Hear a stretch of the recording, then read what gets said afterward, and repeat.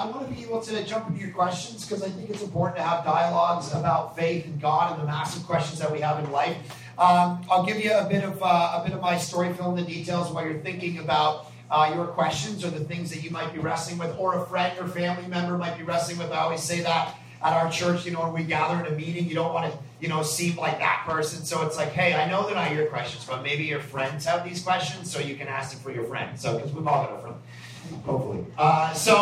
Anyway, my story, as Gail talked about, grew up totally unchurched home. I tell the story in the book to illustrate it to people that my brother's name is Matthew. My father was so antagonistic toward the Bible and the gospel. He said, we're going to spell Matthew's name with one T because we don't want to be biblical. We don't want to spell it like the gospel of Matthew. And then they named me Mark. So literally, he never opened a Bible before, because I'm pretty sure if I had a brother, they'd go, Luke. I think Luke's a good name. And so the reality is, he was so against the Bible, against God, against all this stuff. And I became a Christian at 17 or 18. Spent 2 years just studying the Gospels, trying to figure Jesus out, and then entered a church when I was 19. I didn't ever want to go to a church. I thought the church would be like boring, just mothballs smelling and orange carpets, and just everyone would be like 300 years old. And that's what I thought it was going to be. And then I went to church, and it was exactly like that. It was crazy. But I also met some people there who were kind of my age, and they were wrestling with the kinds of questions I was. I've always been a doubter. I've always been a skeptic. I've always been the first day in youth group. It was like 40 questions, right? It was boom, boom, boom. How can the Trinity be a thing? That doesn't make any sense. The youth pastor was like, dude, just stop talking. Just, accept things. And I was like, no, that's not how I am. So I always have to question and challenge everything, which clearly, if you're here and you have honest, sincere doubts and questions, then that's you too. So that's cool. And so anyway, I finally wrestled.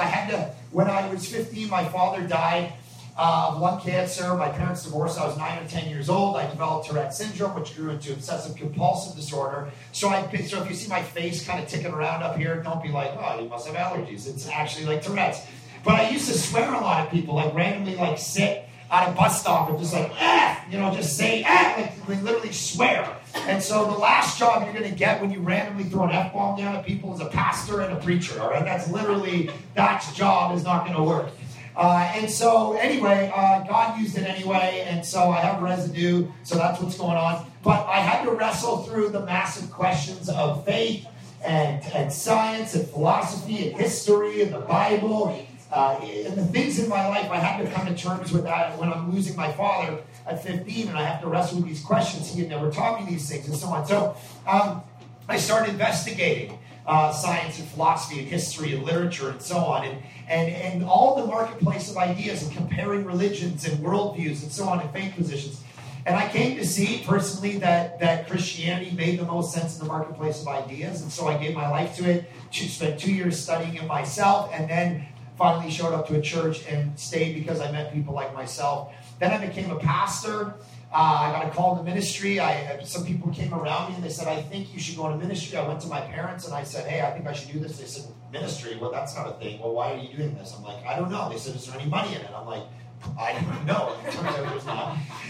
And so I was like, but this is what I want to do. So I started doing it.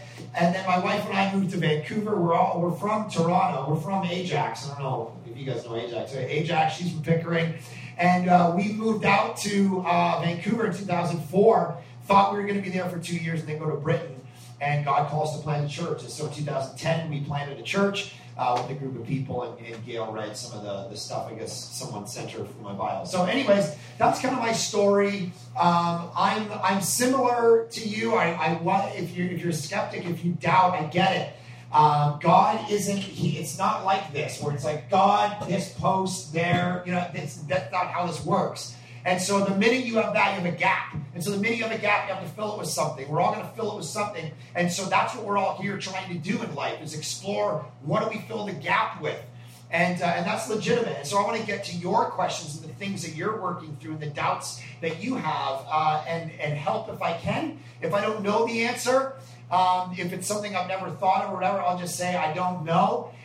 Maybe suggest a resource or something, but I'll help you to the best of my ability or point you toward the right direction. So does that sound okay, Gail? So we'll just open it up to you guys to ask whatever questions, and you know, if you don't have any, then we'll get a cup of coffee and call it a night. So anyway, thanks for having me. So I'm sure you got questions. So I can ask one to start. sure. Why does God remain hidden? Why is he why does he not? He just kind of. You almost have to step into a place of faith to believe Yeah. in that. Like he's kind of. It's like it's not really visible, like in a tangible way, right? Mm-hmm. Yeah. Yeah, and obviously there will the biblical story is there will come a time when that will happen. I mean, you go back and you. I mean, I'm going to just assume the biblical story for a second. Genesis 1 and 2. He's walking in the garden in the cool of the day. He's physical. And then sin enters the scene, and there's a separation where he can't.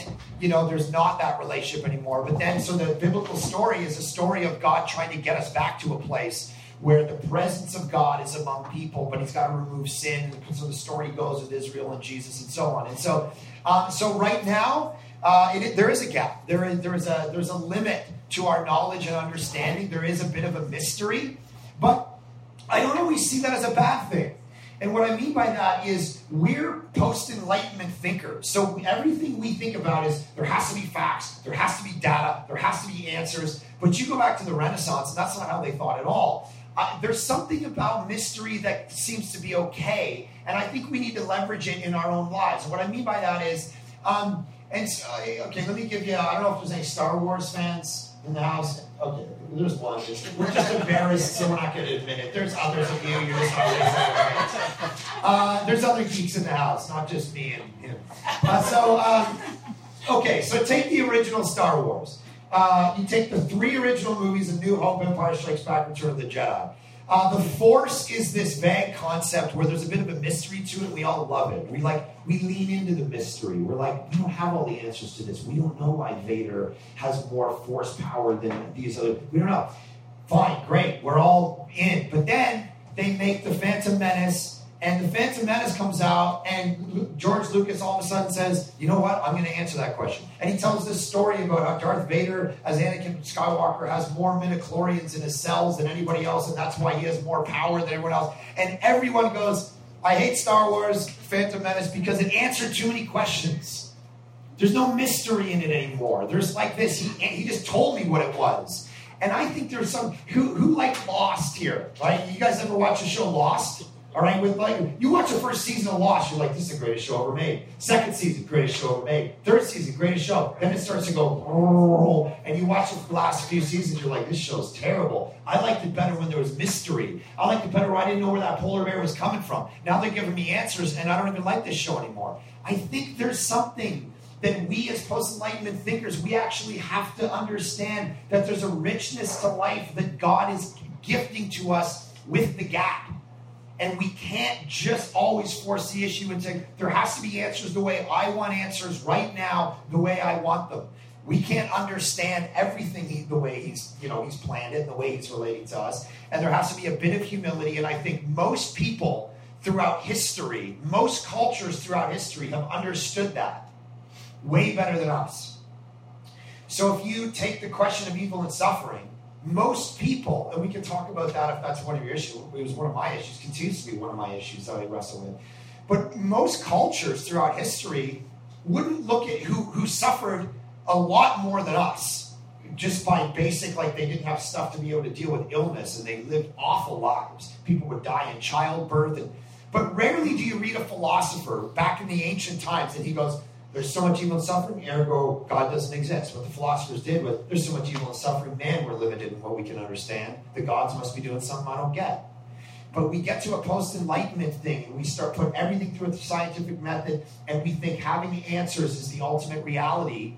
And I'm not so sure. Every culture, every all throughout history, people have actually leaned into the mystery and recognized it as part of being human. So I think that's part of the reason there's a bit of a gap. Okay, anything else? Hopefully. Yes? In our small group, we've been talking a lot about different religions and how we believe that religion all started with one God and one concept of God, and that different religions have developed because of man's perceptions and rules and I'm just talking about like the differences between Christianity, Roman Catholic versus Hinduism and Buddhism. Sure.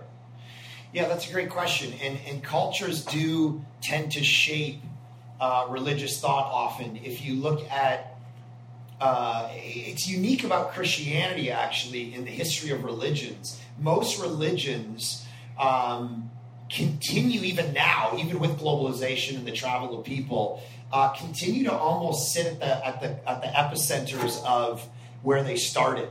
So if you look at Islam, it's mostly Middle Eastern still. If you look at Hinduism, it's very popular. In Buddhism, you look in the Eastern cultures. You look at different kind of cultures create religious epicenters, and pretty well even now they've stayed there.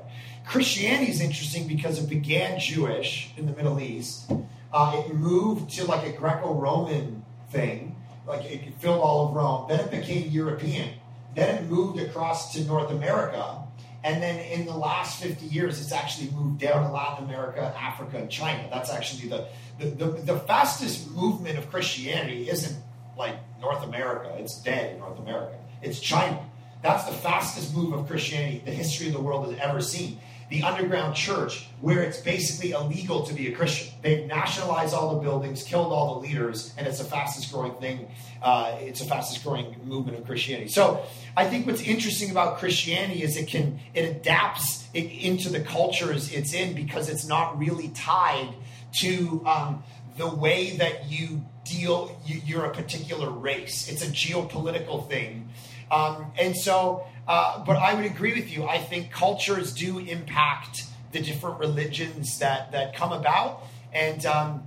But saying that doesn't necessarily mean that something is wrong. And what I mean by that is, I talk about this in the book. Alvin Plantinga, who's a philosopher, points out that there's a lot of people who would come against a Christian and say, well, you're just a Christian because you were born in Louisiana, let's say, right? That's why you're a Christian. You're not a Christian because it's true. You're a Christian just because you were born in America. And he says, okay, it's an interesting point. It doesn't invalidate my Christianity because if I was to say to you that you're a Muslim because you were born in Morocco, does that necessitate that you're therefore wrong? Or does it simply point out a fact? It's not a fact that's delving into anything. It's simply pointing out that your culture that you existed within actually influenced you in the way that you thought. It doesn't follow that, therefore, it's wrong. So, and his point is, in postmodern thought, postmodernity that doesn't believe in truth says, there is no truth. The only reason you're a Christian is because you were born in Canada. And he says, okay, but you're a postmodernist because you were born in Canada. Does that mean postmodernism is wrong? So if you're going to say all truth is relative, don't you know you're just a Christian because you were born in America? He would say, well, you're a postmodernist who thinks all truth is relative. We're the only culture in the world that's ever thought that. And the only reason you believe that is because you were born in Canada and you watched CNN and sat around with your parents around the dinner table and had a conversation and they told you all truth is relative. There's no such thing as truth. You're a product of the world you existed within. Does that mean, ergo, you're wrong? No.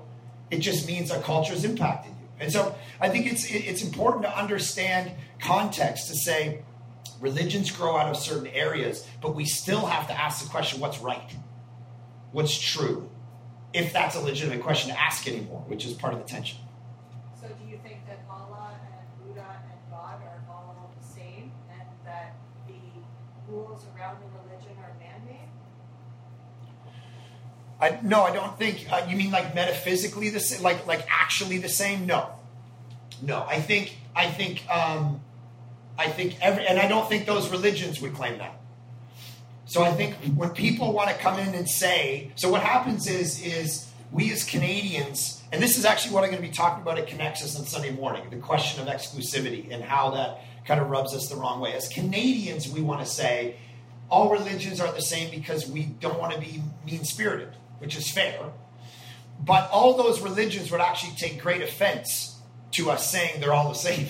Like, you don't want to sit around with a Muslim and a Jew who've been fighting over land in the Middle East and lost their grandparents over it and go, don't worry, everyone. Everyone's the same. We're all going to end up in heaven. Right, everyone? hurrah, everyone will be like, are you nuts? My grandparents died for that. And so it's almost the ultimate offense to say all religions are the same. I think the better route is be an atheist and say they're all wrong.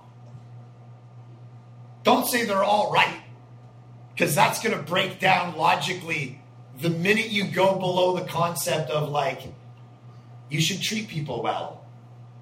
But they disagree on God, hell, salvation, the afterlife. Like, these are things they all contradict each other on. And so I think the religions are comfortable with it. I tell the story in the book of Tim Keller, who's a pastor in New York City. And he's on the stage with a Muslim imam, a Jewish rabbi, and he's a Christian pastor. And the university students are asking, which religion's true, the concept. And all of these leaders agreed that if my concept of God is right, those two guys are wrong. Okay, all three of them agreed with that. And the university student said, this is appalling. I can't believe it. This is so offensive. How can you say that?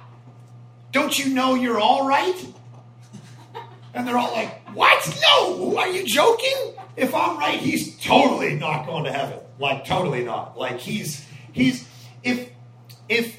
Islam and Judaism, let's take those two as examples. They have a Unitarian vision of God, which is God is a strict oneness. There's no plurality in God at all. All of a sudden, Christianity comes along and goes, oh, yes, God is one, but he's three. What do you mean? He's one, but he's three. What do you mean he's three? Well, actually, he became a human being in the person of Jesus. Blasphemy, going to hell. That's what Judaism would say. That's what Islam would say. Straight up. There's no sense pretending that we're all thinking the same thing just so we can get through Thanksgiving dinner. If we're actually trying to get to what's actually true. So I understand the spirit behind that kind of inclusivism that wants everyone. It's like, we live in a pluralistic society. Let's stop fighting each other. So I'll give you an example of this, because I love the spirit of it, and I grew up in the spirit of it. So I was golfing. So I'll just try to point out the logical breakdown of this concept. So I was golfing with a guy probably a month ago. We were away for Christmas in Palm Springs, and we went golfing. And my buddy brought a friend, I didn't know him. About the 14th, 15th hole, he says, "Hey, what do you do for a living?" I said, "I'm a pastor." He goes, "Oh, really?" Right? And I was like, "Uh-oh, here we go." And so he kind of starts coming at me with like, how can you say your way's the only way? And isn't that mean-spirited? And so we started to talk through that. And I said, well, let's just start with, just rewind the clock for a second. And let's just talk about what's logical and whether there's logical contradiction. Because if you're going to say two religions that believe totally opposite things are both true at the same time, I'm going to say that's not a logical possibility. And can we agree that finding out what's logically true is actually important? And he goes, well, what do you mean? I said, okay, so for instance, you're a numbers guy, because he told me he was an accountant. I said, okay, so what's 2 + 2? And he said, 4. I said, okay, always? Like in reality, in the metaphysical cosmos of the laws of math, somewhere out there, what's actually true is 2 + 2 = what? He said 4. I said, okay, what if your daughter comes home tomorrow from school and says, I feel offended by this exclusivist phraseology that you're trying to, objectify me with. I think 2 + 2 is 5. What would you say? And he actually said to me that I'm fine with her saying 2 + 2 is 5. But it's not. I know that, but that's what I say. That's my own personal view that it's not. So my question is, logic starts to break down when we start to go down that route. So I'm not even at that point arguing Christianity's true. I'm simply saying, let's just agree that we're actually trying to get to what is a logical possibility rather than an illogical conclusion about things. I'm wearing socks or I'm not wearing socks. It can't be both at the same time. One person's right, one person's wrong. So anyway, so that's kind of the starting point for the discussion of religions. We all have to start from the place of either an atheistic view that says they're all wrong. You're all completely wrong. There is no God. There's no salvation. There's no heaven. We die. Boom. That's it. It's like before you were born. Or there might be one or two that have like the most true ideas. But let's not say they're all right. That's the violation of logic. So anyway, that's how I would think through that. Great question. Okay, next question. So, I'm a public high school teacher and a Christian, and I'm just fascinated by the progressive agenda in Ontario education and throughout Canada. And the biggest complaint leveled against Christianity in my context that I hear is that it's so exclusive, right? And how can you believe that just Christ is that He is the only way? And you're probably going to talk about this on Sunday, but I mean, Christ is love. But when you look at Christ is the only way to get to God and salvation, and yet Jesus was so embracing and so open and loving, right? And somehow denominational Christianity has just spun it in such a hostile way that we're left kind of hamstrung, right? And when someone objects to that exclusivity, we've got 500 years of church history to condemn us with how it's treated. Change the narrative. Yeah. Well, I think, coming back to my earlier point, I think you have, one of the things I talk about in the book is you have cultural pluralism, which is like, hey, we all belong to different cultures. We love that. We want that. In fact, I think Christians should fight for other religions' right at a political level to believe what they want to believe. I think we need to actually partner with Muslims and Marxists and when there's like a legitimate issue that needs to be dealt with from a Christian worldview to bring shalom to the world and peace and so on. So I think that kind of pluralism, beautiful. It's when it steps into what scholars call metaphysical pluralism that we have the problem. So cultural pluralism, awesome, let's do it. Metaphysical pluralism, which is a belief of the afterlife, heaven, God, salvation, that kind of pluralism starts to break down. And that's where I think the wrong direction is. So I think we should try to go after what's most true by doing our history study, our philosophy, our psychology, our literary study. Is the Bible actually legit? This thing contradicts itself all over the place. Throw it out.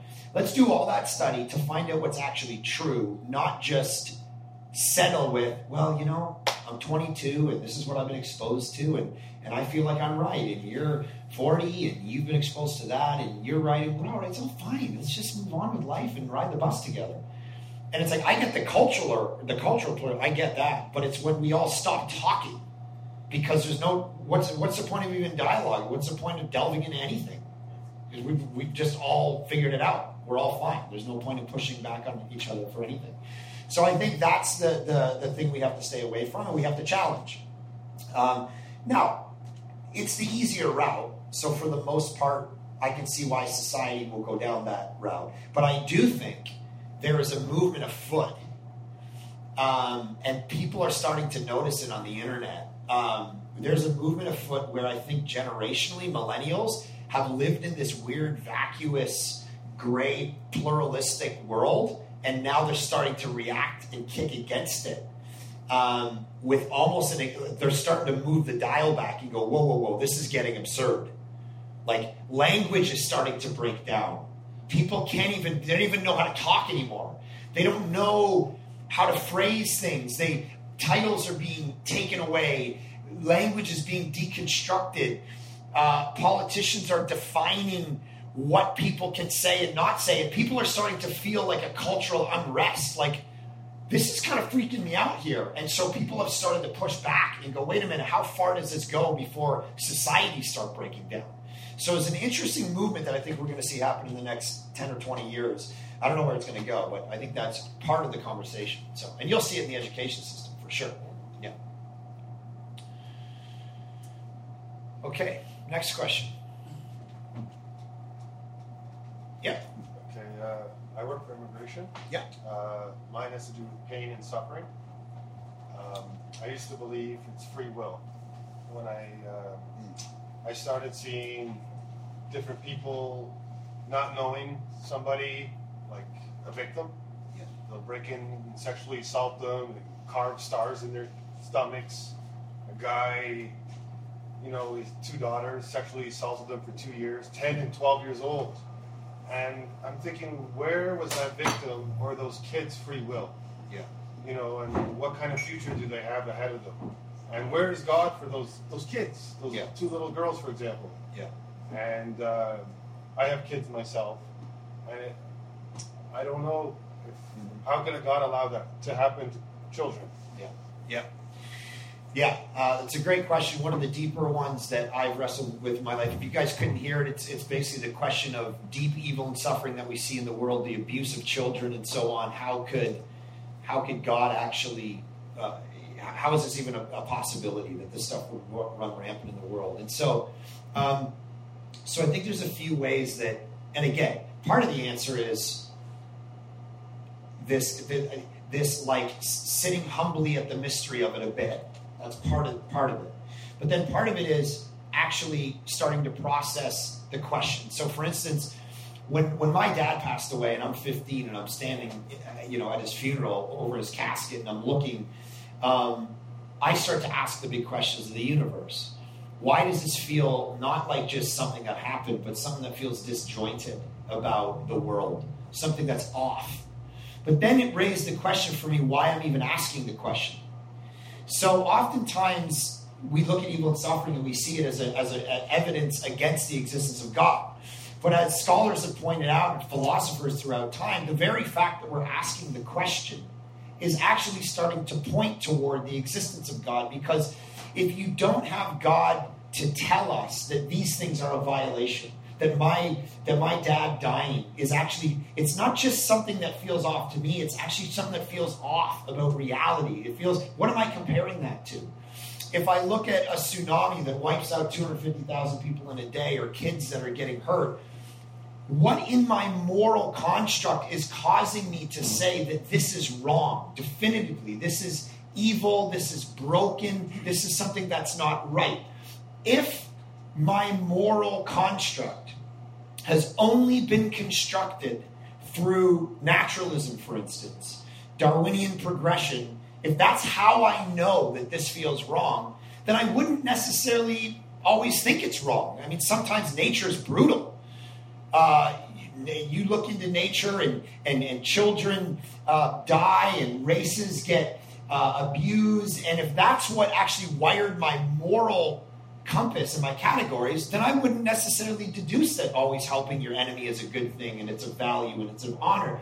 It's almost like someone that transcends nature gave me a category that says abusing kids is awful and it's not right and humanity is broken, because there's no other, at least philosophers would argue, great explanation for why we feel in our being that this is actually wrong. So the very question that C.S. Lewis talked about this, he said, I wanted to put God on trial for all the evil and suffering in the world. But the minute I put him on trial, I asked myself, where did I even get the category to put him on trial? Where did I get the category of evil and suffering? If he didn't give it to me, then I don't even have it to put him on trial. There's no other good explanation. So asking the question itself is actually part of the issue that raises in me, when I'm standing with my dad's casket, I'm saying to myself, why am I even asking this question? Who gave me this sense of right and wrong, justice and injustice? Where did it even come from? And I think it's stitched into us. I think that's one of the pointers to the existence of God, is that God gave us objective moral values that told us these things are awful. Now, to come to your point about, I think it is free will. I think people then carry on. I think people make decisions. I think awful things happen in the world. And the thing about it is, Christianity isn't the only faith that, it's not the worldview that has to answer this question. Every worldview has to answer this question. So an atheist answer, for instance, that, well, the reason is because God doesn't exist, comes back to what I just said. Then why are we even asking the question? A Buddhist has to answer the question of evil and suffering. Hinduism has to answer the question of evil and suffering. So the question we now start to go down is, in the marketplace of ideas, whose answer is the best? I was in India, and I watched girls out on the street with children begging for money, and kids abused with no arms, and I went to help them, and our guide said, don't help them. And I said, why? And they said, because the cycle of karma has to do its thing on them. If karma doesn't pay them back in this life, then they'll have to relive all this over again. So you literally have a cycle within Hinduism that will keep people oppressed and enslaved for the rest of their life with no help based on a theological conviction. Well, immediately, I'm going to say to myself, in the marketplace of ideas, this is actually not the best. So now I go to the next one. And I go down the line and I find within Christianity, not necessarily an answer to every moment of evil and suffering, but what I do find is a God that entered in the person of Jesus, entered in, this is unique within the marketplace of ideas. He became a human, entered into suffering, got abused himself, took on awful disgrace, hung up. I watched a preacher cry on stage because he realized that his sexual abuse, Jesus could identify with it because he was stripped naked publicly. You're not wearing one of those towels like the movies. They put those on so we can go watch the movie and not be completely rated R. He wasn't wearing a towel. Jesus stripped naked, and he said he knows what it's like to be sexually abused, just like me. This is a God who entered into every pain, every agony, and took it on himself. He didn't stay distant like the gods of other religions. Every religion says this: work your way to God, and maybe he'll accept you one day. Christianity says God came down to you to do what you could not do for yourself and suffered immense awfulness and let evil and suffering do its worst to him, dealt with it, and offers hope on the other side of it to say, there's going to be a new world. It hasn't happened yet. First Peter talks about the idea that people are like, why haven't you come back yet? How bad do you want things to get? The world is awful, and the fact that you haven't come back yet means you don't exist. And Peter's answer is the reason he's delaying is because he wants as many to hear as possible. The reason he's delaying is it's grace, is he has so much restraint. He wants to come down so hard on the awful people that you're talking about in justice and vengeance, and he will. But he delays because he wants as many people as possible before they die to actually come to faith in Jesus. I came to faith in 1997 as a 17-year-old. I'm lucky Jesus didn't come back in 1996. That's why he delays. Because he's like, I'm holding on. It's killing me here. Literally. It's killing me. It killed me. So I think if I'm looking at Christianity, I'm saying it doesn't answer every single moment of suffering the world's ever seen. It doesn't have a great... That's why you read the book of Job, and the end of the book of Job, it's like you get 40 chapters of why do you allow suffering? Why is there so much suffering? Why is there suffering? And the answer, and all his friends come around him, and they're like, well, this is why. You're an unrighteous person, and so bad things happen to you. And then the next guy comes, and he goes, I'll tell you why, because God doesn't like you. And then the next guy. And then the book ends with God showing up and going, okay, can everyone stop talking for a second? I got some questions. Joe, where were you when I thought up snowflakes? Where were you when I thought up the idea of lightning? Oh, right, you're so small that you don't even know. But I'm God, and don't come and come at me when there has to be a bit of a humility based on what you know as you trudge into the massive questions. And that's where he leaves it. It doesn't even answer the question. But it points to there's a time coming where I'm going to come and deal with it. So what I'm saying is I don't think Christianity answers every single moment. But what it does say is in the person and work of Jesus, I think Christianity in the marketplace of ideas is the best answer, which is he didn't stay distant. He entered into the pain and agony and suffering and took it on himself. And that, for me, when I studied it, gave me the most hope and the most understanding of the whole issue. And so that's how I've tried to wrestle through that question. And I deal with it as I meet people and as I pastor people who go through awful things. And one of the issues is, look, I don't know why a car hit your son and he died. I'm not going to tell you, don't worry because God wants to use your testimony. That's not the role of me in that moment. My role is to go, I don't know, I'm going to cry with you, love you, enter into the mystery with you, but I know Jesus came and died and took on something and can give you hope in the midst of this. And that I find to put steel in my spine when I wake up in the morning versus, I don't know, the universe is cold and dark, sorry. So that's how I've tried to wrestle with that question. Really good question. Yeah?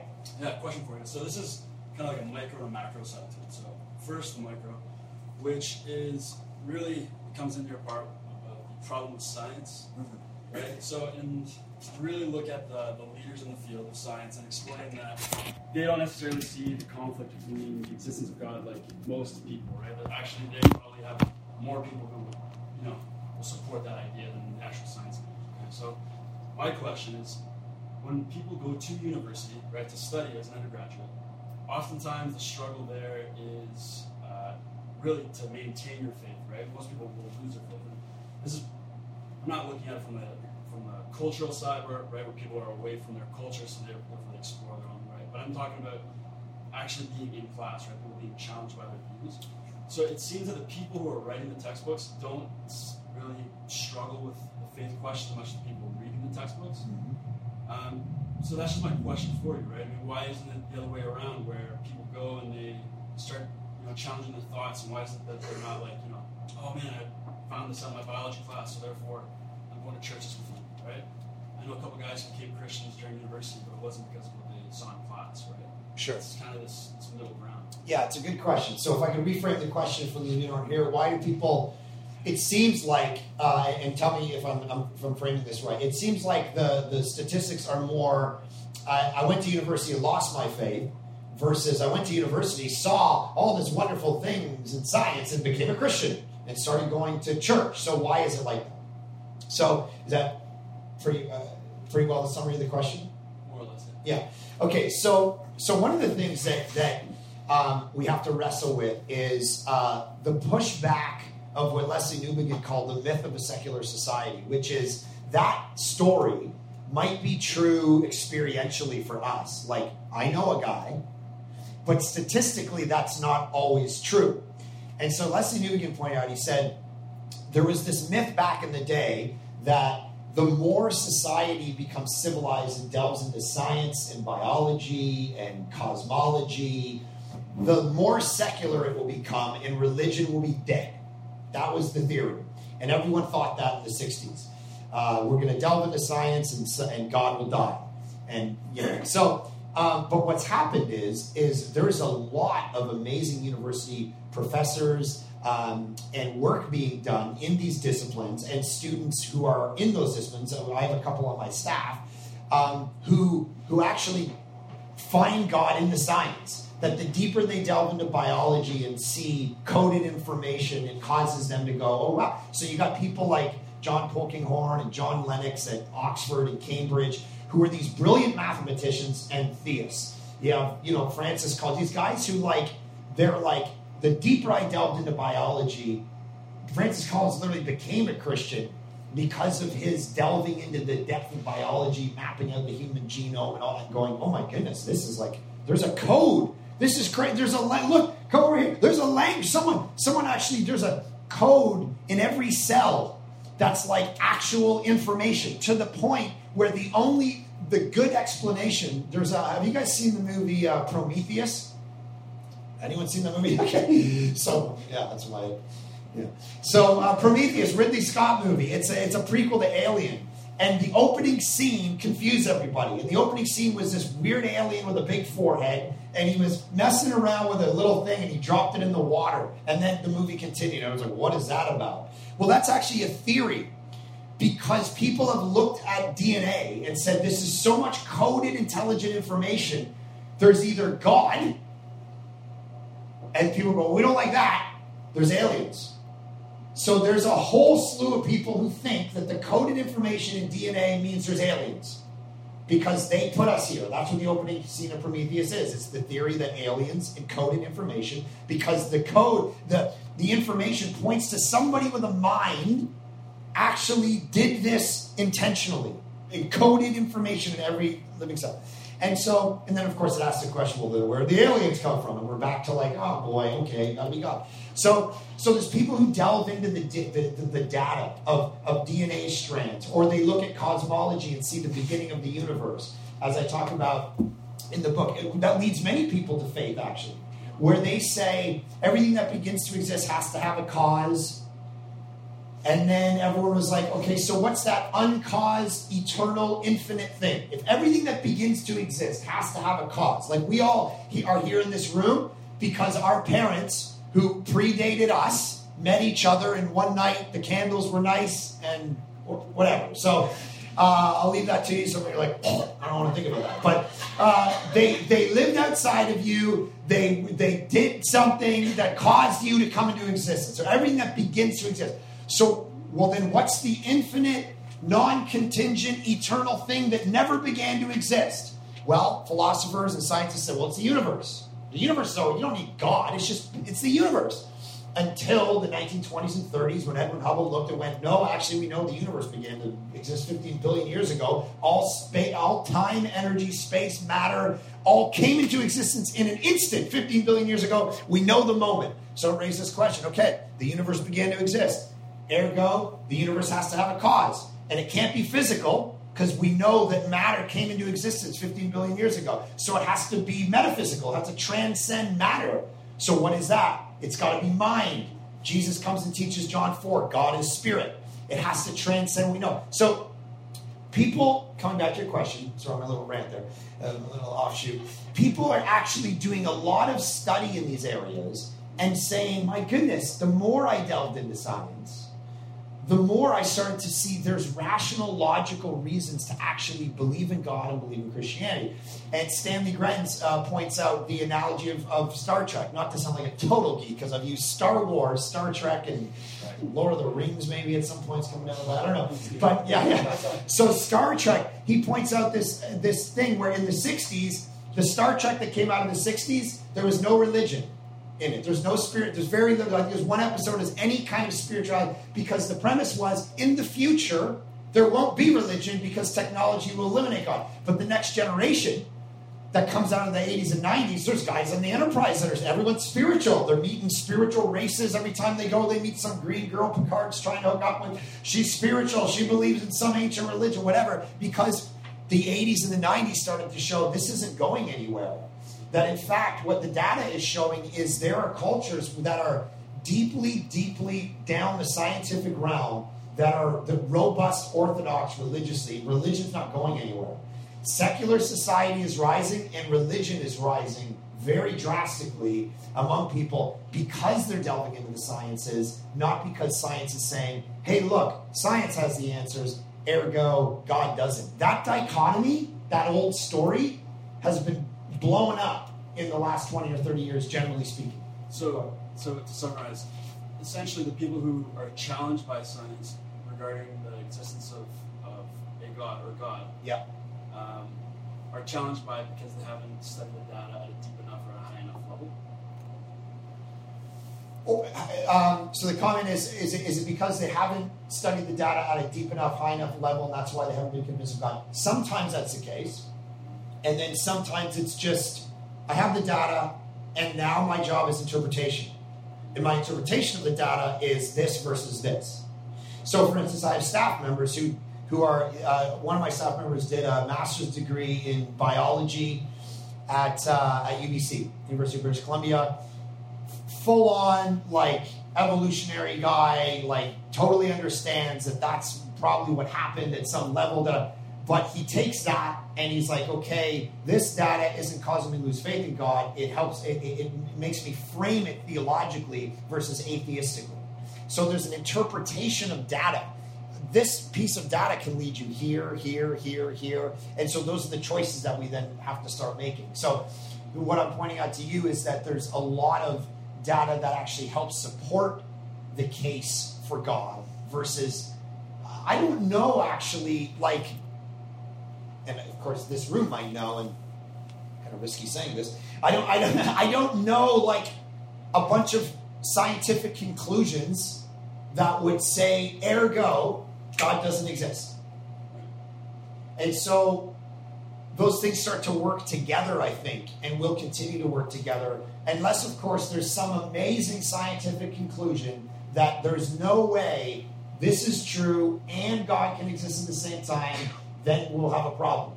But until that time, I don't think we've seen anything that, in fact, all of it, I mean, a mathematician's going to go, I mean, here's the crazy thing. For the Big Bang to work 15 billion years ago, you would have had to have so many laws of physics instantly start to work for it not to all just collapse in a hot fireball and be done. Where did those laws even come from? They would have had to pre-exist.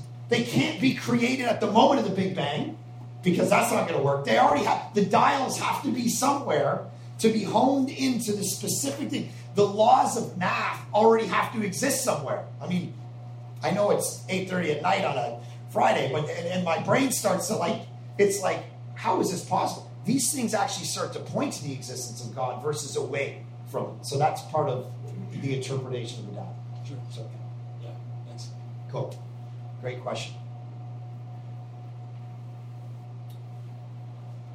Okay, other things. Yep. So, getting back to the procreation whole part of that dialogue that you Procreation? Yeah, the procreation. Oh, like your parents? Yeah. Okay, So, yeah. do you think that procreation is a ripple effect of God's creating us in His image and giving us the ability to procreate, and we're just going on and on and on with that original ability, or do you believe that God actually has control over the procreation of life today? Do you understand what I'm saying? I think I do. The question is about does the ongoing act of procreating, is that a carrying on of the original plan of God? That's what He wanted us to do. Yes. Or is it His plan now? Is He still giving us the ability to procreate? Yes. As a deliberate control or how? Us over Him, you mean? Us rather than Are we Him? procreating because He gave us the ability to millions of years ago, or are we still procreating because He wants us to continue? Oh, I see. Did He build the machine and then let it just go, or is He still involved? Yeah. Are Yeah. we a ripple effect, or are we? And the answer is yes. We're a ripple effect? Meaning, no. The answer is Or both. are we a plant? The answer is both. So it's like saying, it's one of the deepest. Let me just take it into a realm. You tell me if it kind of hits on what you're talking about. One of the deepest kind of places you can go in your mind, and even biblically, the tension is the sovereignty of God, the responsibility of man or people kind.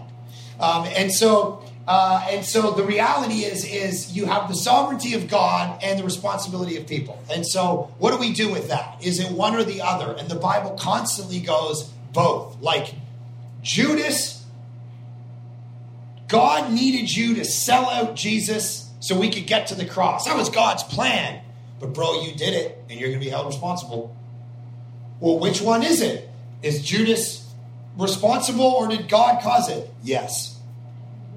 Right? And so it's kind of constant. Moses, you hardened your heart 10 times through the book of Exodus. You hardened your heart. I can't believe you hardened your heart. And then 10 times through the book of Exodus, God hardened his heart. It's like, well, which way is it? Yes.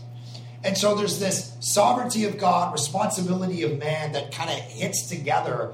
And it's very hard to start pulling out and delineating those things. So that kind of speaks to a little bit. I think in regard to procreation, I think based on the biblical view, Psalm 139 and so on, God lets us procreate, but He's not a deistic. Christianity is not a deistic version of God where He creates the machine, creates the world, then backs up and goes, okay, let's see how this goes down. And He's distant, kind of Bette Midler, right? That version, from a distance, like that. Like that's not Christianity. That's deism. He's just looking at this pale blue dot, trying to figure, I don't know what's going to go on down there. Who knows? I gave them all. I created the machine. Let's see where the machine goes. That's not it. It's, yes, He gave us the full right to procreate and the way to do it. And Psalm 139 said He's stitching us together in our mother's womb. Each one of us individually. And so that it's both and. He gave us the ability, set up the machine, and He enters in and starts with the machine because that's how valuable it is to Him. So, okay.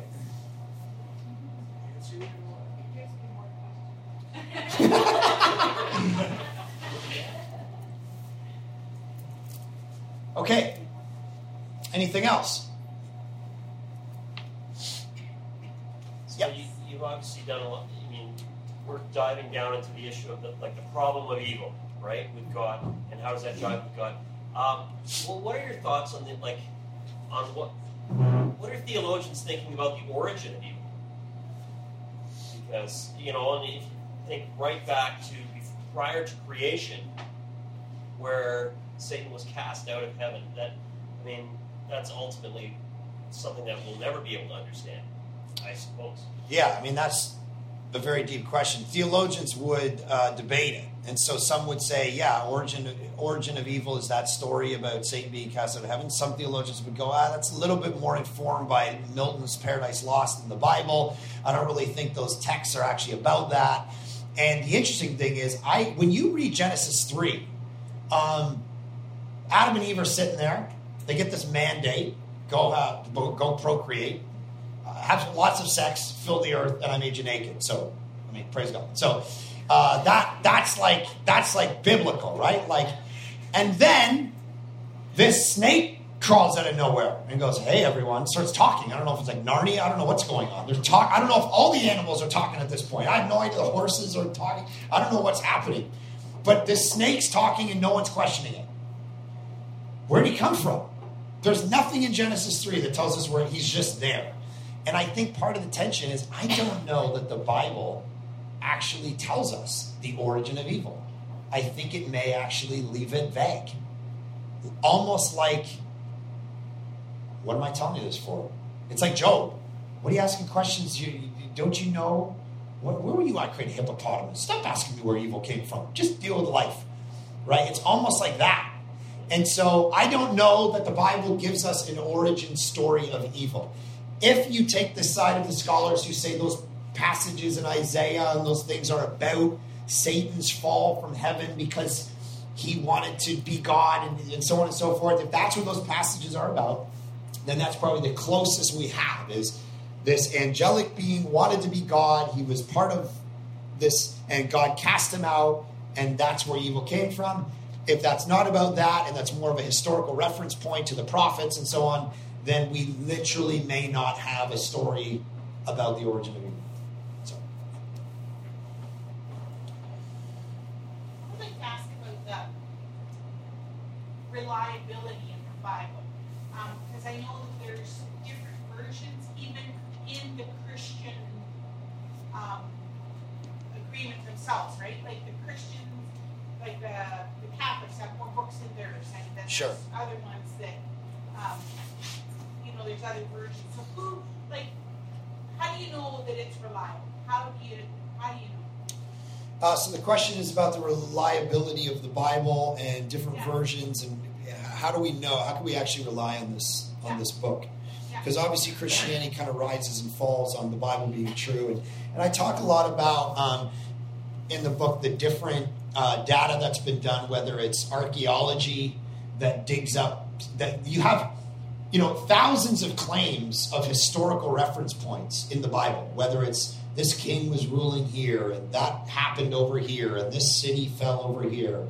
And the archaeological work that's been done just tends to over and over again just vindicate these random historical claims about these cities that so one of the things is you have these biblical claims. So in John 5, for instance, there's this discussion about this pool, and there's these pillars, and it's this spot, and Jesus does this. And for years, people got up and said the Bible isn't true because that doesn't exist. No one's ever found it. Throw your Bible out. And there's generations of people who went, "Yep, no, John's not historical." And then they dug a little deeper, and they found it. I've been there. I went to Israel. Actually, went to this place. And you see, it's kind of like over and over and over again. You have a generation of people who drop-kicked their Bible and walked away from it because we didn't dig deep enough yet with a tractor. And then when we dug, the Bible was vindicated again. And it was like, oh, what happened to that generation of people who walked away from their Bible based on this claim? That's actually quite sad.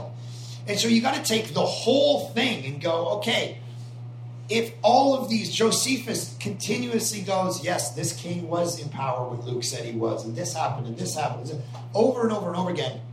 So there's the archaeological stuff that just gets the Bible's just vindicated over and over again. The historical claims, it's vindicated over and over. Of course, there's people say, well, you can't trust it because there's contradictions in it. And so I give 3 or 4 case studies in the book about so-called contradictions that aren't really contradictions and why you can trust it. And those contradictions aren't actually contradictions. And then there's claims. The scholars come at the Bible and they go, you know, why I think it's probably what actually happened is because it's so counterintuitive, meaning it's so actually counterproductive to what the gospel writers would ever want to do. So, for instance, if you're going to draw Jesus as an ultimate hero and you want everybody to believe that he's the greatest thing that ever existed, why are you putting in stories where he doesn't know stuff? Where they're like, hey, Jesus, do you know when you're coming back? No, I have no idea. And they're like, well, what do you mean? I thought you said you were God. Yes, I'm God. Do you know everything? I know everything. When are you coming back? I don't know. Father knows. I don't have a clue, actually. What are you talking about? You just argued for 15 chapters that you know everything and that you're God. Now you don't know stuff. Mark chapter 6 says you can't heal people in a village. Like, can't. What do you mean can't? Oh, they didn't have enough faith. You're on the cross talking to yourself. My God, why have you forsaken me? Well, who's talking? Why are you talking to yourself? You're sweating in the Garden of Gethsemane saying, can you take this mission from me? Whatever you do, don't put your hero in a position where he's doubting his own mission. Right at the end, make him like, if you're making these stories up, just make him like he knows everything. He's Braveheart. You know how he ended his life? He just went into Rome and went, kill me, I'm not scared. And he floated around and everyone did his good. He doesn't. He goes, okay, I'm freaking out. I'm sweating blood. I'm stressed. Can you just give this cup to somebody else because I don't want to do this anymore? He's terrified. Don't put your hero in like that. Whitewash it. Make it perfect. So there's no doubt. So people look at the gospel writers and they're like, one writer says there was 2 angels at the tomb at the resurrection. Another author says there's 1. Contradiction. Or there's 2 levels. First is one of the gospel writers is actually telling us that one of the angels spoke. He's not telling us how many were actually there. He's just saying one of them spoke. There could have been 40 in his gospel. He's just saying, hey, one of them actually talked. And where there's 1, where there's 2, there's always 1. So that's good.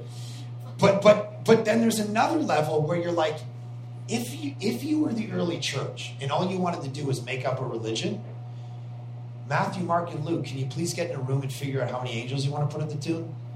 Can you at least get together and get your story right? Because this is going to be way better for the next 2,000 years. So no one goes, hey, Matthew said 1. He said 2. Just make it all the same. Then we all get the same story.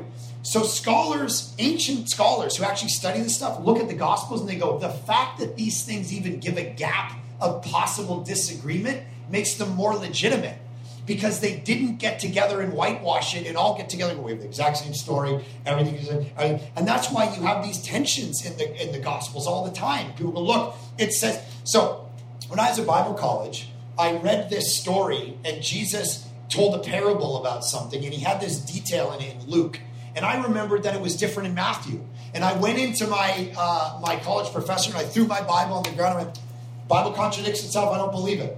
And he's like, why is it? I said, look at the language here and the language here. He said there was 2 slaves, and now over here he says there's 4. It's all nonsense.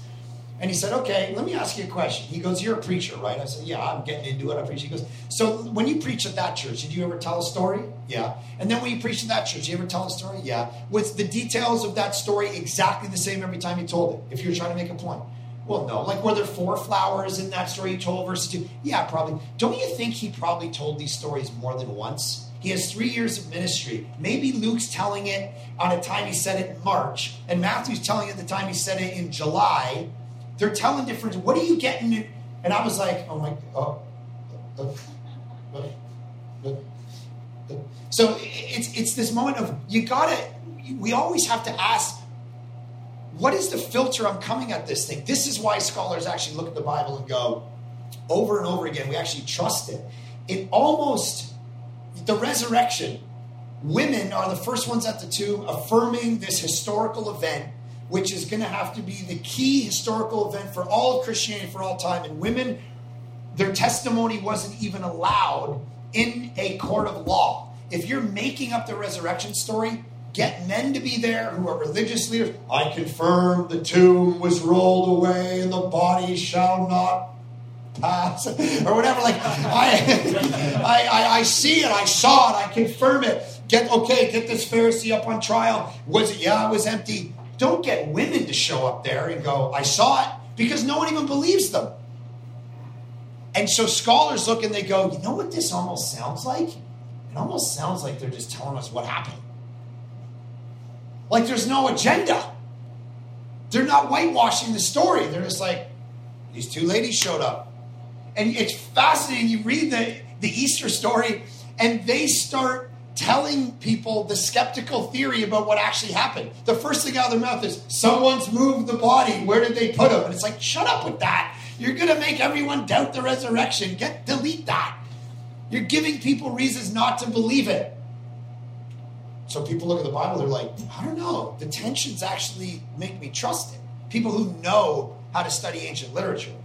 We sit around in our 2018 drinking our lattes, going, I know what it is. It's that the Bible's made up by a group of people, and this is what I believe about things. It's like, when's the last time you were a theologian of medieval literature?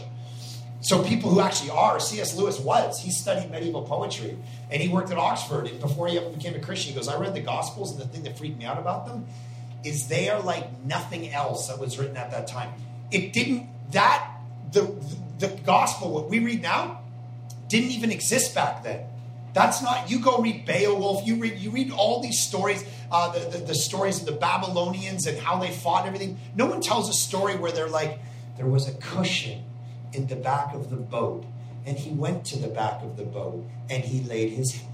That kind of detail actually didn't exist. The Gospels created a genre that they weren't just making, they were just telling a story. And C.S. Lewis goes, it was that actually made me go, there might actually be legitimacy here. Nothing is like this in antiquity. There's such a uniqueness here. So anyway, so that's a few reasons why people actually trust the Bible. Yeah? Wouldn't the world be better without religion? Wouldn't the world be better without religion? Yeah. Do you see Christians as kind of, like, what inspired you or compelled you Yeah. to gravitate towards Christianity? Was it like more of a crutch? Yeah. So what compelled me toward Christianity was more of a crutch. Wouldn't the world be better without religion? So actually, for me, it was the opposite. As a 17-year-old kid who wanted to do everything a 17-year-old kid does without Jesus, parties, I was doing it all. Drugs, everything you can do. What do 17-year-old kids do when their parents aren't around and they don't have Jesus watching over them? That was my life. When I became a Christian, it was the opposite to a crutch. Because what it did was actually violate my ability to do what I wanted. It was actually harder. It was a cost for me to go, okay, I can't do whatever I want to do with my sex life anymore. I can't do whatever I can't. One Friday night, I'm smoking weed in my buddy's garage, and we're all getting hammered and high, and it's party night. 4 nights later, I'm in there defending Christianity to 30 high people. Now I still got high because we shut the garage door. But there was this move. There was this move that I had to like. It was the opposite to a crutch. I wasn't old and filled with a terminal disease. I had my life ahead of me. I was fine. I was like, let's have a party for the rest of my life. And then Jesus interrupted and was like, and that. So ask a high school kid, what would be easier for them today? Be a Christian or not? 10 out of 10 will say way easier to not be a Christian. Opposite to a crutch in that sense, a cost to it. On the first part, which is a very legitimate question, I've tried to process that a lot, and I think the answer is no. And I think meaning would the world be better without religion? And the reason is because I think about the other options and what we would lapse into. It's been tried, and so classic secular atheistic Marxist theory said religions hurt so many people throughout the ages. There's all these religious wars. We should eliminate religion from people in society, and that'll clear everything up. The problem is, and all I have to go on is the data of the past, so I can't tell what the future would hold. The problem is every state that established itself like that killed tens of millions of people. Whether it was Stalin or the Khmer Rouge in Cambodia or whatever it is, atheism actually ended up being a philosophy that allowed people a kind of elimination, a genocidal elimination of people. Because, of course, like you think of Martin Luther King Jr., when he's in prison, letters from Birmingham jail, and he's trying to inspire white people to treat black people to be equal. What does he draw on? Well, atheism ain't going to help him. Because atheism is going to go, by the way, if you can enslave a race and win, go. The stronger kill the weak, man. That's life. That's what animals do. It's like, oh, you're weak. Crush you. I got to get ahead. So I got to eliminate atheism. That's not going to help us love our fellow man. It's going to make me crush him to get ahead. So what does he do? He draws on the prophets. He draws on the Bible. He says, let justice roll down. He said, why don't we treat each other with equality? Because Genesis 1 says that every human being is made in the image of God. That's why you shouldn't rape people. That's why you shouldn't have genocide. And so I actually think the opposite is true. I think religion at least gives us, sure, historically people have fought over land and blown each other up and there's been violence. There's no doubt about that. But atheism wouldn't eliminate that. Because I think what starts to happen, and this is what philosophers say, a guy named Alistair McGrath talks about the idea that if you eliminate God from a conscience of a person or a society, everybody will transcendentalize something. So we need to make a God of something. We have to. So what some people have done is they've said the state is God. So that's where all our reliance is the state. Well, of course, people in power love that, and they'll just eliminate people who question them. And then other people say, well, the markets, they're God. They're what really drive history. And so Adam Smith and so on, and capitalism, that's really... So people aren't ever going to eliminate, the connection to the things that transcend. They're just going to replace God with something else. And historically speaking, if you go back, when we replace God with something else, it actually goes far worse. If you compare the number of people that the Inquisition and the fights of Islam and Christianity in medieval times, the amount of people that killed is a drop in the bucket compared to what we did in the 20th century based on atheistic philosophies. Like at the time, like we're talking about Mao killed 50 to 60 million people. There wasn't even that amount of people almost on the entire planet when Muslims and Christians were fighting with swords trying to give me this land, I'm going to cut you. It was awful that they did it, but it didn't kill even close. Religion hasn't killed even close to the amount of people historically that other philosophies like atheism or agnosticism have when you give the state the power to think that way. So anyway, I say all that to say I don't know what the future would hold, but I know what the past has held when we've tried to replace religion with something else. Does that make sense? Great question. I want to be conscious of the time, too. 8:15. Maybe a couple more questions, Gail, or what would you like? I got some more questions. Okay. I were at a page ago. Okay, yeah. You can be here till 10. Yeah. Well, maybe not.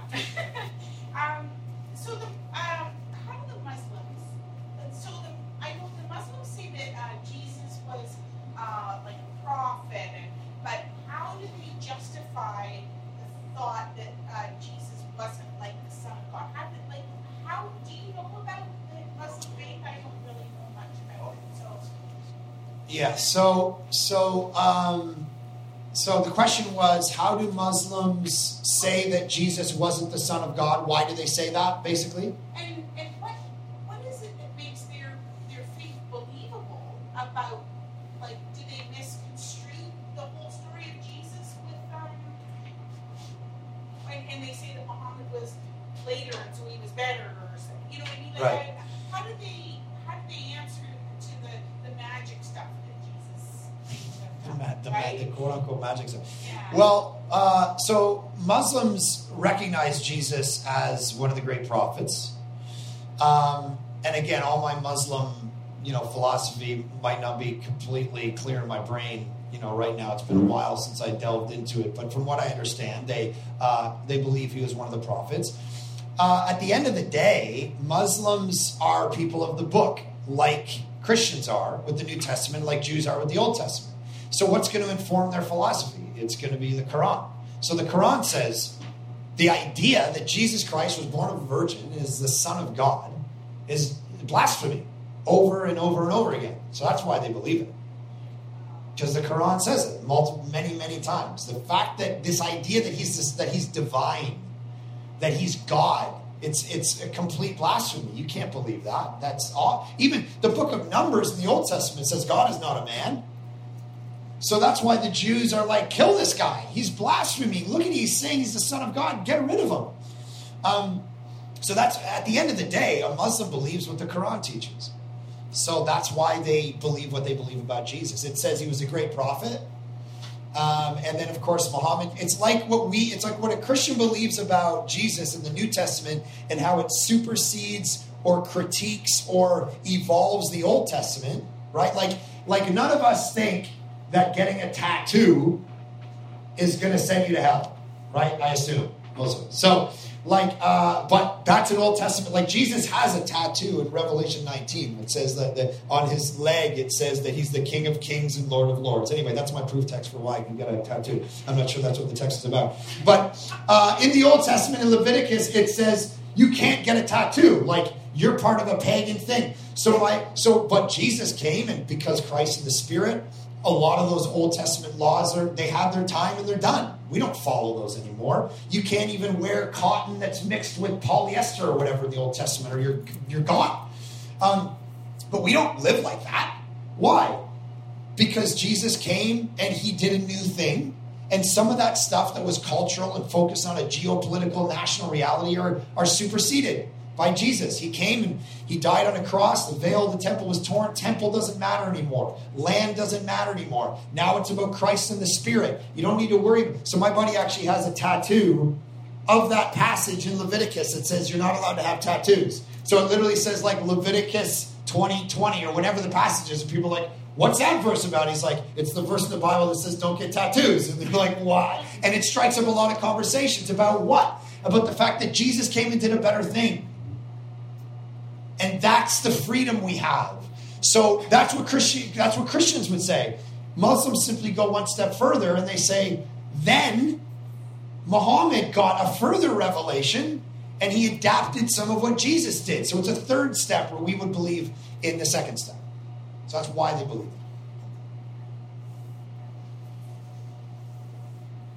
it. Okay, next question. Yep.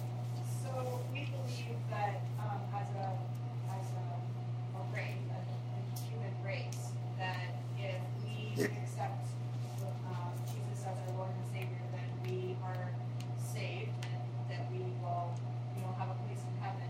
What about civilizations that don't have accessibility to Christianity? Are they not saved? Yeah, it's a good question. The question is, what about civilizations that have never heard about Christianity? Are they not saved? Because we believe, you receive Jesus in your life, that's how you get to heaven. So one of the things with that is, this is one of those kind of the Bible, kind of like that Job-esque kind of, the Bible doesn't give us a detailed chapter on that, so you have to extrapolate.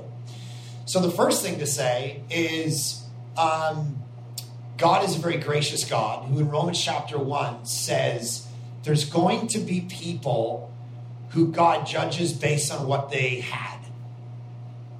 What did they have? What kind of information did they have? I mean, in my hell chapter, I talk about the idea that it's a very biblical idea that there are probably levels in heaven.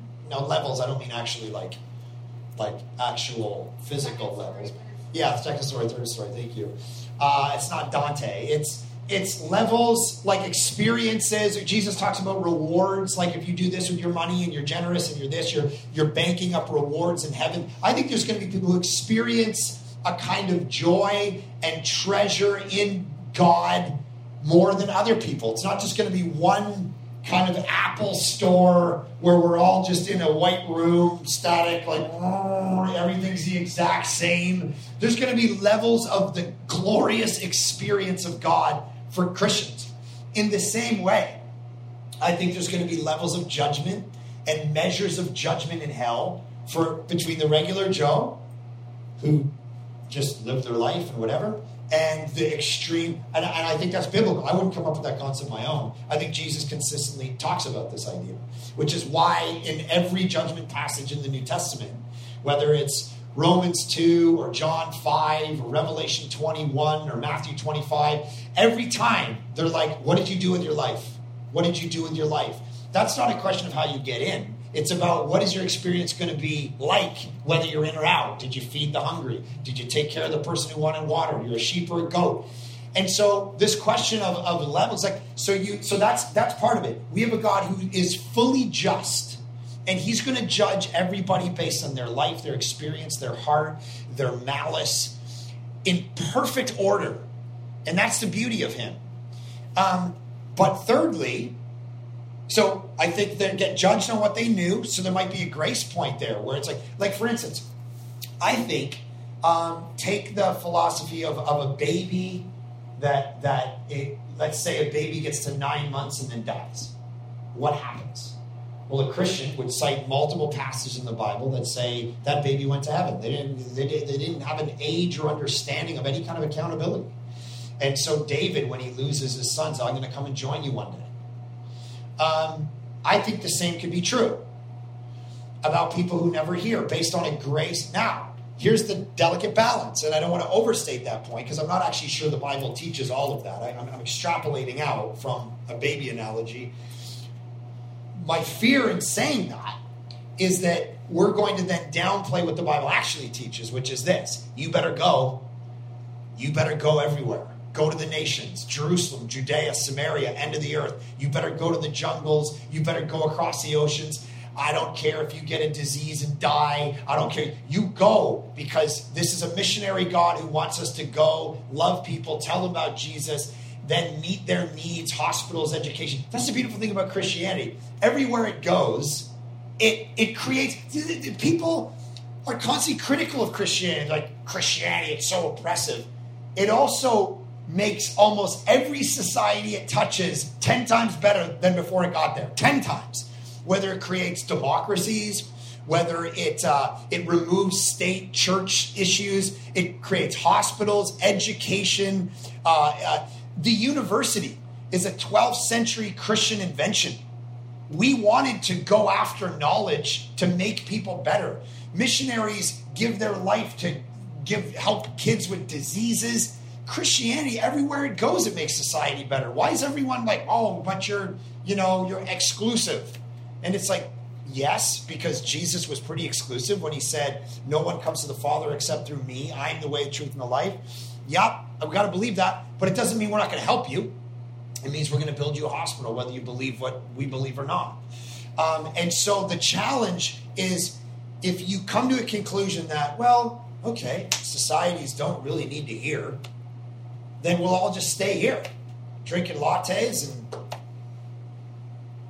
But that's not the call. The call for many people is go, sacrifice for the good of people who haven't heard. And that's really the missional impulse of the Bible. So hopefully that's helpful. Okay. You said you had another one? Yeah, well, back to the suffering.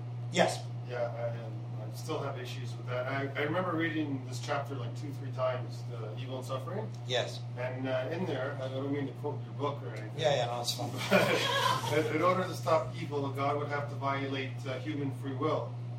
And then you ask the question, or what if stopping an evil act today would set in motion a butterfly effect that would cause a great artist or scientist not to be born in the future? To me, you're just throwing a what-if question, and there could be 1,000 different what-ifs. Yeah. Like, I still don't believe it's free will, because in matters of, say, children as victims, they never had a chance. Where was their free will? Well, free will is more about the agent that's doing the act, not the person being acted upon. But that child, whether it be abuse at a young age, yes, it's going to have an effect. Whether it can go two ways. Sure. It can be good, or it could turn to prostitution, addiction, drugs, etc. Yep. Because of what they were exposed to at such a young age. 100%. Right? A lot of people, like. And all that I'm saying is, I don't think Christianity is going to be able to answer every single one of those cases in detail. But I will say, look at the frameworks and try to figure out which one answers them the best. So, for instance, atheism isn't going to answer that question very well. Thank you. Right? Left to ourselves, we are survival of the fittest. We are machines. We are actually, it's funny actually, Darwinian philosophy is about determinism. We are actually there's no free will in Darwinian philosophy. We're animals that act by instinct. That's it. Everything we do, everything we think has been programmed into our brain through hundreds of thousands of years of acting. That's not free will. That's determinism. That's the definition of determinism. We're animals. And so we don't have any kind of free will at all. We do what animals do. So for instance, Steven Pinker, who's an atheist and a Darwinian philosopher, I tell the story in the book back in the 90s. There was a girl in New Jersey who, you probably remember this in the book. One? What's that? The prom one. Yeah. That's right. And she had a baby at prom in the bathroom, strangled it, threw it in the garbage, and went back out and continued in her dance.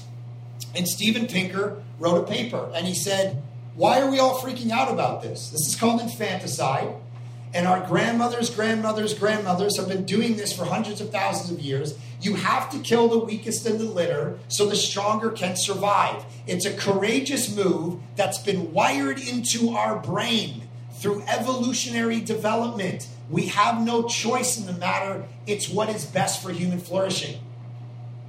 That's determinism. If you take Darwinism to its furthest degree, that guy on trial could go, sorry, I know I abused these kids, but kind of what I'm determined to do. So all that I'm saying is, go through the different philosophical options. They're all not great, but I think Christianity is the best and gives the most hope for the reasons I talked about earlier. That's my conclusion. You don't have to be convinced of it here. I'm just saying that's because go to Islam and ask what they ask. Go to Hinduism, ask how they answer. Go to atheism, go to agnosticism, go to Buddhism, and then ask the question, which one of these actually deals with this in a way where I can sleep at night? I don't know that any of them do, to the point where I'm totally comfortable understanding why 250,000 people can die in an instant tsunami. But I see the most hopeful in the story of Jesus and the resurrection out of all the options. Just the victim, child, yes, they're the helpless one, right? Like, okay, I can see totally. the perpetrator, whatever karma, it'll come get him in the future, whatever it might be, right? He did a bad act. But those innocent kids, what did they do to deserve that, right? And that's where I'm lost. And the Bible, so if you were in a karmic philosophy, the kids are actually a product of what karma is doing from a past life. In Christianity, when someone came up to Jesus and said, why is this man born blind? Was it the sin of him or his parents? Is karma real? Jesus' answer was, it wasn't the sin of him or his parents. What are you guys talking about? That's not a thing.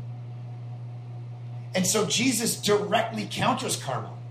The gospel counters karma. Karma says you get what you deserve. I mean, lots of my friends think like that. They're like, we're from Vancouver. That's like the king of karma. That's like you go over to the island and you go into a coffee shop like this. They have a tip jar. They call it the karma jar. That's what they call it. You guys should take it. Because you throw a tip in there, boom, something good's going to happen to you. Because what happens? What you do comes back to you. You get what you deserve. You put good, positive thoughts out into the universe. This is Oprah. Right? It's the power of positive thinking. You want a boat? Here's the power. Just sit to yourself and go, boat, boat, boat, boat, boat, boat. Put a picture of a boat on your fridge. Look at it every day. I deserve a boat. I deserve a boat. And the law of attraction, which is built into the universe, has to return it for you. That's what karma says. Jesus goes, false. Here's what the gospel says. You get what you don't deserve. I got what you deserve. You deserve, you're selfish, you're sinful, you make choices that are all about you, but don't worry about it. I came and took on on any kind of vengeance that was going to come from God to you. I came and took it on myself. So you actually get what you don't deserve. That's the beautiful part of the gospel and where it differs from karma. And that's where in the book I quote Bono, and that's where Bono, lead singer of U2, for those of you who are a little younger, that's what made him go, man, Christianity is just so different. In every other religion, I as a rock star, and what I've done, I'm going to get hammered because I am not a good man. But in Christianity, I see a guy who took on everything that I deserve for me and gives me what I don't deserve. And so I agree with you. I think those kids, because of Christian philosophy, are victims to an awful scenario.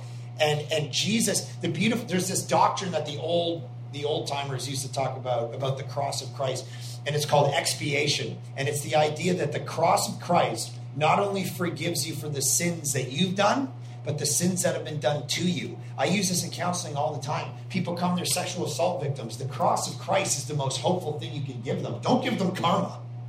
Don't give those kids karma, because that means they deserved it. Give them Jesus, who took away the sins that were done to them. So I'm just saying, in the marketplace of ideas, I find that to be the most hopeful. That's all I'm saying. Does it answer every single? It doesn't, but that's the closest I can get. Okay, yeah. I got one more. Okay. It's a little bit multi-layered. Because the other ones you asked weren't. Sorry. I just think very kind of. That's cool. Side thoughts. So when Jesus resurrected, his disciples did not recognize him physically. Mm-hmm. Spiritually, yes, they recognized his soul, but they didn't recognize his physical body. We are taught that reincarnation is not a Christian thing, that this is our life and what we do with it here kind of dictates, what's going to happen in the afterlife of Jesus on whatever plane. Right. Yep. For eternity. Yep. So how do you get to the next level? Because there's multi-levels in heaven. Not floors, not like floor 1, floor 2, but there's multi-levels in heaven where if this is our only life here, we would be at that level for eternity. How would you ever get to an angelic or celestial plane? So you don't get to an angelic or celestial plane ever, because we're human. So there's different creatures. There's God, there's the Son, there's angels, there's people. And so that's it. People don't become angels. People are people. What resurrection is, and this is true about Islam, Judaism, and Christianity, it teaches the ultimate hope is not disembodied bliss. The ultimate hope of the Christian story is actually resurrection. It's re-embodiment.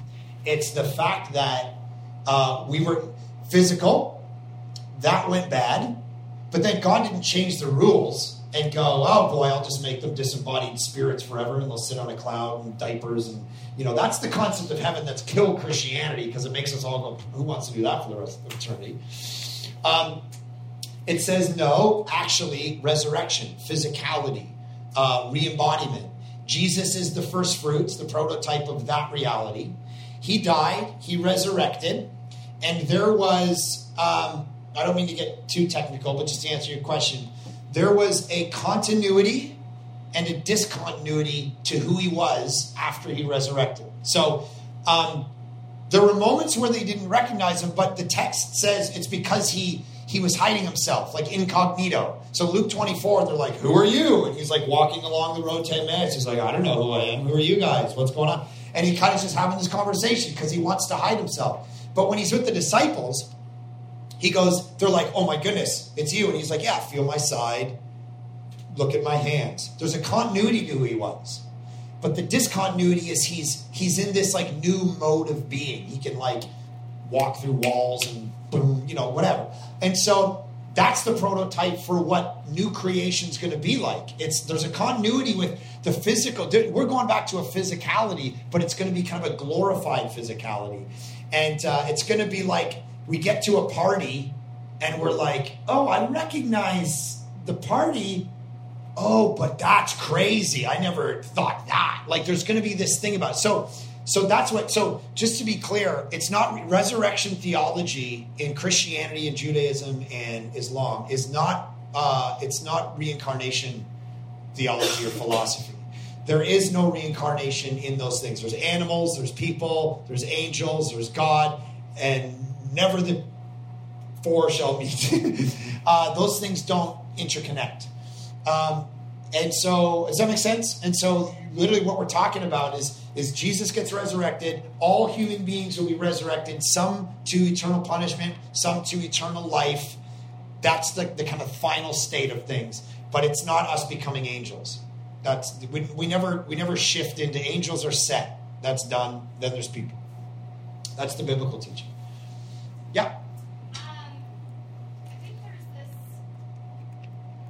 generation or group of people that, like my sisters, I have this.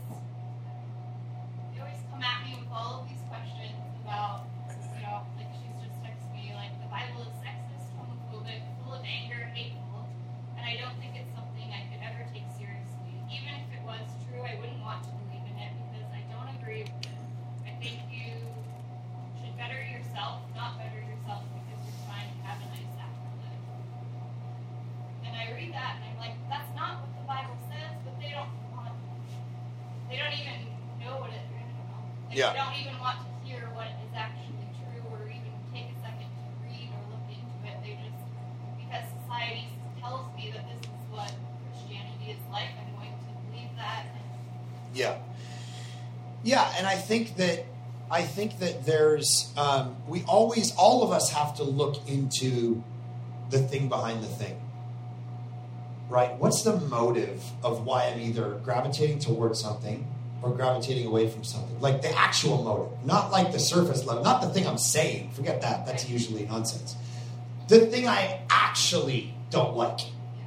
And so for people, one of the big issues, for instance, I have a whole chapter on sex. Everybody always tells me it's the only book on defending Christianity I've ever read with a chapter on sex. No one wants to talk about that. But I'm telling you, it's probably the biggest issue in our city. The reason the regular Joe is not coming to my church in the city of Vancouver ain't because he figured out the Big Bang.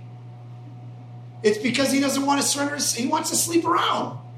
That's it. He doesn't like the biblical ethic that it's marriage and marriage only. It's like, I want to get on Tinder and swipe 3 times this week.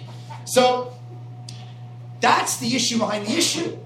So I think it's getting into real conversations with people. Look, don't give me this like you think there's some contradiction about Judas hanged himself and then his body must open in Acts. Therefore, I don't believe in the Bible. It's like, that's not why you don't believe in Christianity. It's because you want the full autonomy of your life. You want the autonomy of your life so much that you will construct a worldview that says what she just texted you based on what? There's no authoritative story that told her that. So that's a faith position. Everybody in this room has a faith position. Even people. So she does. She doesn't think she does. She's like, my family, my grandmother passed away last summer. And so she had suffered for a lot of years, and my whole family is non-Christians, right? So I fly home to do her funeral, and they all say to me, Mark, it's so bad that you have these faith positions. Based on what? This gap, this mystery. You believe things that you can't prove. How dare you? We're post-enlightenment. We only believe the objective things that we all know are clearly true. That's how we live our life. But you believe crazy stuff, and you've come up with these faith positions. So I get home, and my family's sitting around. They said, well, thank goodness she's not suffering anymore. Stop. How do you know that? Who told you? How do you know she's not suffering worse? You just made a statement about the afterlife. You told me a metaphysical belief that you have about what happens when you die. But you don't know that. Where did you get this? Well, I got it from sitting around with people, deducing things about the world as I walk around that sound really good to a Canadian in 2018 who likes to drink Starbucks every day, because this is my philosophy. This is the philosophy I've constructed, and it does well for me. But there's no authoritative story. There's no text informing that story. There's no narrative that is ever going to bump up against that. Because if something bumps up against it, they just change it. Well, that's terrifying. Because in that moment, you are such a product of your cultural moment. Be very careful. Here's what I mean. My grandfather's 96 years old, okay? He says stuff that's crazy because that's what older people believed. Like we'll be sitting around and he'll say stuff about my friends, like about other races. And I'll be like, goodness, good thing I didn't bring my friends over of another race. My goodness, you sound like you're coming out of the 1920s. Stop talking. Now, fast forward 30, 40 years from now. That's going to be us. And our grandkids are going to go, don't listen to her. She's crazy. Can you believe she actually believes that stuff? Be very careful to not be such a product of your historical moment that you elevate it above a story and a narrative that actually transcends that story. We're all reading the teleprompter of our culture. We're taking cues from every time we go past a billboard, our politicians, CNN, Fox News, whatever, choose your, whatever your news. We're all building worldviews and faith positions every moment. It's the people who aren't self-aware about the fact that they're doing it that actually keep me awake at night. Because I at least want your sister, I think it was your sister, to admit you constructed a worldview based on what is good for you in the moment. You can change it on a dime. Do you recognize how terrifying that is? And at least have that conversation. And then you can get to the point where you ask the question, is the Bible really this? Let's delve into it together. Which passages? And what you're going to find is oftentimes, going back to the Leviticus thing, it's stuff that's like, oh yeah, no, that is crazy. But there's a difference between descriptive texts and prescriptive texts in the Bible. So just because God says this happened, doesn't mean he said, here, I'm going to prescribe it. This is what you should do. It's just, this happened. That's different than a Bible teaching. Do this is right, this is wrong. He's just saying, these people chop those people up, and he's not saying, no, everybody go out and do that. So anyway, being able to kind of hover around that conversation and really dig in, what's the thing behind the thing? Let's go into those passages together and see what it really teaches, and then we can work through that stuff together is important, but helping them be self-aware. Yeah? What troubles me, that's a very common perspective, and it's everywhere. And with that, what your sister is reacting to, I think she's absolutely right in reacting, but she thinks she's reacting to Scripture. She's not. She's reacting to kind of what Andy Stanley talks about as temple model Christianity, denominational Christianity. She was taught that as a kid, right? You went to church, your parents didn't really maybe live out their faith, but you had to go to church, and there was a lot of hypocrisy in that. Sure. And that's the reaction. That's the cue that our culture is taking. Yeah. That's the trouble, and that's what we're fighting against. Right. Cool. Okay, we got one more question here. Anyone else?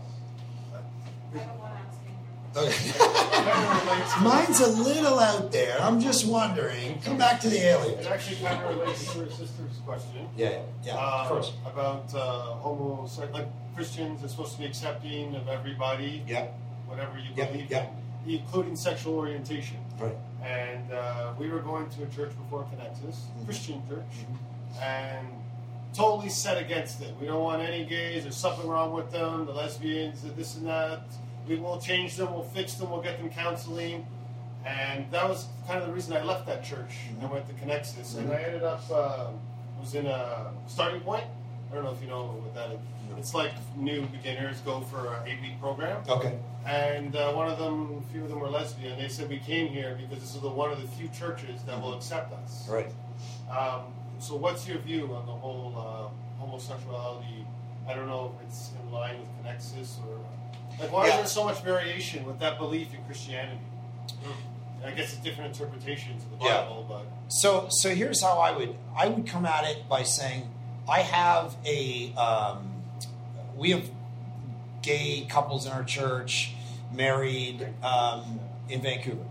And so, but they know where I stand on it. Because here's the issue. I think, and this is I don't know Connexus or Carrie's view on this at all. So this is just me and what our church talks about. Coming back to this question, I have an authoritative story that I have to submit to. I don't get to piecemeal a worldview together and think, well, today I feel this way, so now I'm going to think this. I have this text called the Bible, like a Muslim does with the Quran. You can't really choose and go, well, I like this today or I like that today. So I go back to that authoritative story and I go, okay, what does it say? And Romans chapter 1 talks about the idea that homosexual relationships are not the way that God planned it, male and female. Right from Genesis 1 and 2, there's this binary reality that happens in creation. Light, dark, water, earth, male, female. And he creates this binary reality, he puts it in creation in order to give a picture to the world about the gospel, which is there is a bride and groom. There is Jesus in the church, which is going to climax in a great wedding at the end of all things. And every marriage, this male-female marriage thing, is a picture of the gospel to the world. So if I have a narrative that's pointing me there, I have to submit to that narrative and say, okay, this is the way God set it up. And so that's what I submit to. But the reality is, you read Romans 1, there's a list of stuff that's not the way God wanted it to be. And included in that list is gossip, disobeying your parents. It's all of us in this room, everybody. And so my church knows when I get up, I'm like, guys, I'm the most messed up, broken sinner in here. And every story I tell, if you listen to my preaching, one of my philosophies is don't make yourself the hero of every story. Tell stories that make you look dumb. And so part of my thing is I'm actually the disaster in most of the stories because I'm full of those sins, those same sins. And that's that kind of brokenness and dependence on the grace of God and what Jesus has done for me is the reason people can exist in the church and go, okay, he's walking through this. He's not compromising what the text says. He's not saying everybody's okay, because that would mean I would have to sit and go, okay, so I met with someone, they're like, well, I want to commit adultery. Okay, so why do you want to do that? Because I feel like it's right. Okay, but can we have a conversation about whether it is right? So in my church, I'm not going to get up and preach and not say, this adultery, that's not the way God actually designed things. And so in the same way, my church knows that we preach the Bible. We have this authoritative story that defines these issues for us. But we want to walk with everybody. So people come to me there all the time. They're like, hey, I've given you a few facts about my marriage. Can I get divorced now? Can I get the pastoral stamp on my divorce? Because he's been a real jerk the last weekend. Right? And so can you just email me? Because I've given you the math equation. And so what I do is I say, I never write an email answering that question. And I don't write an email answering this question. What I do is I say, come in. I want to talk to you. I want to hear about your life. I want to figure out who you are. What is your marriage scenario? What actually happened? What did he do? Let's talk to him. Let's delve into, this is what Jesus did. He incarnated. He came down and he entered in. He said, let's journey together, let's figure it out. So so some churches would go down the route and go, this thing's not an issue anymore. I wouldn't say that. I would say it's still an issue biblically. It's not the way God designed it. It's in a list of sins to which I'm guilty too. So let's all admit we're all guilty of these things together and start talking about the grace of Jesus and what he actually requires of us, of our life. So I don't know if that connects this position or not, but that's how I process the question. So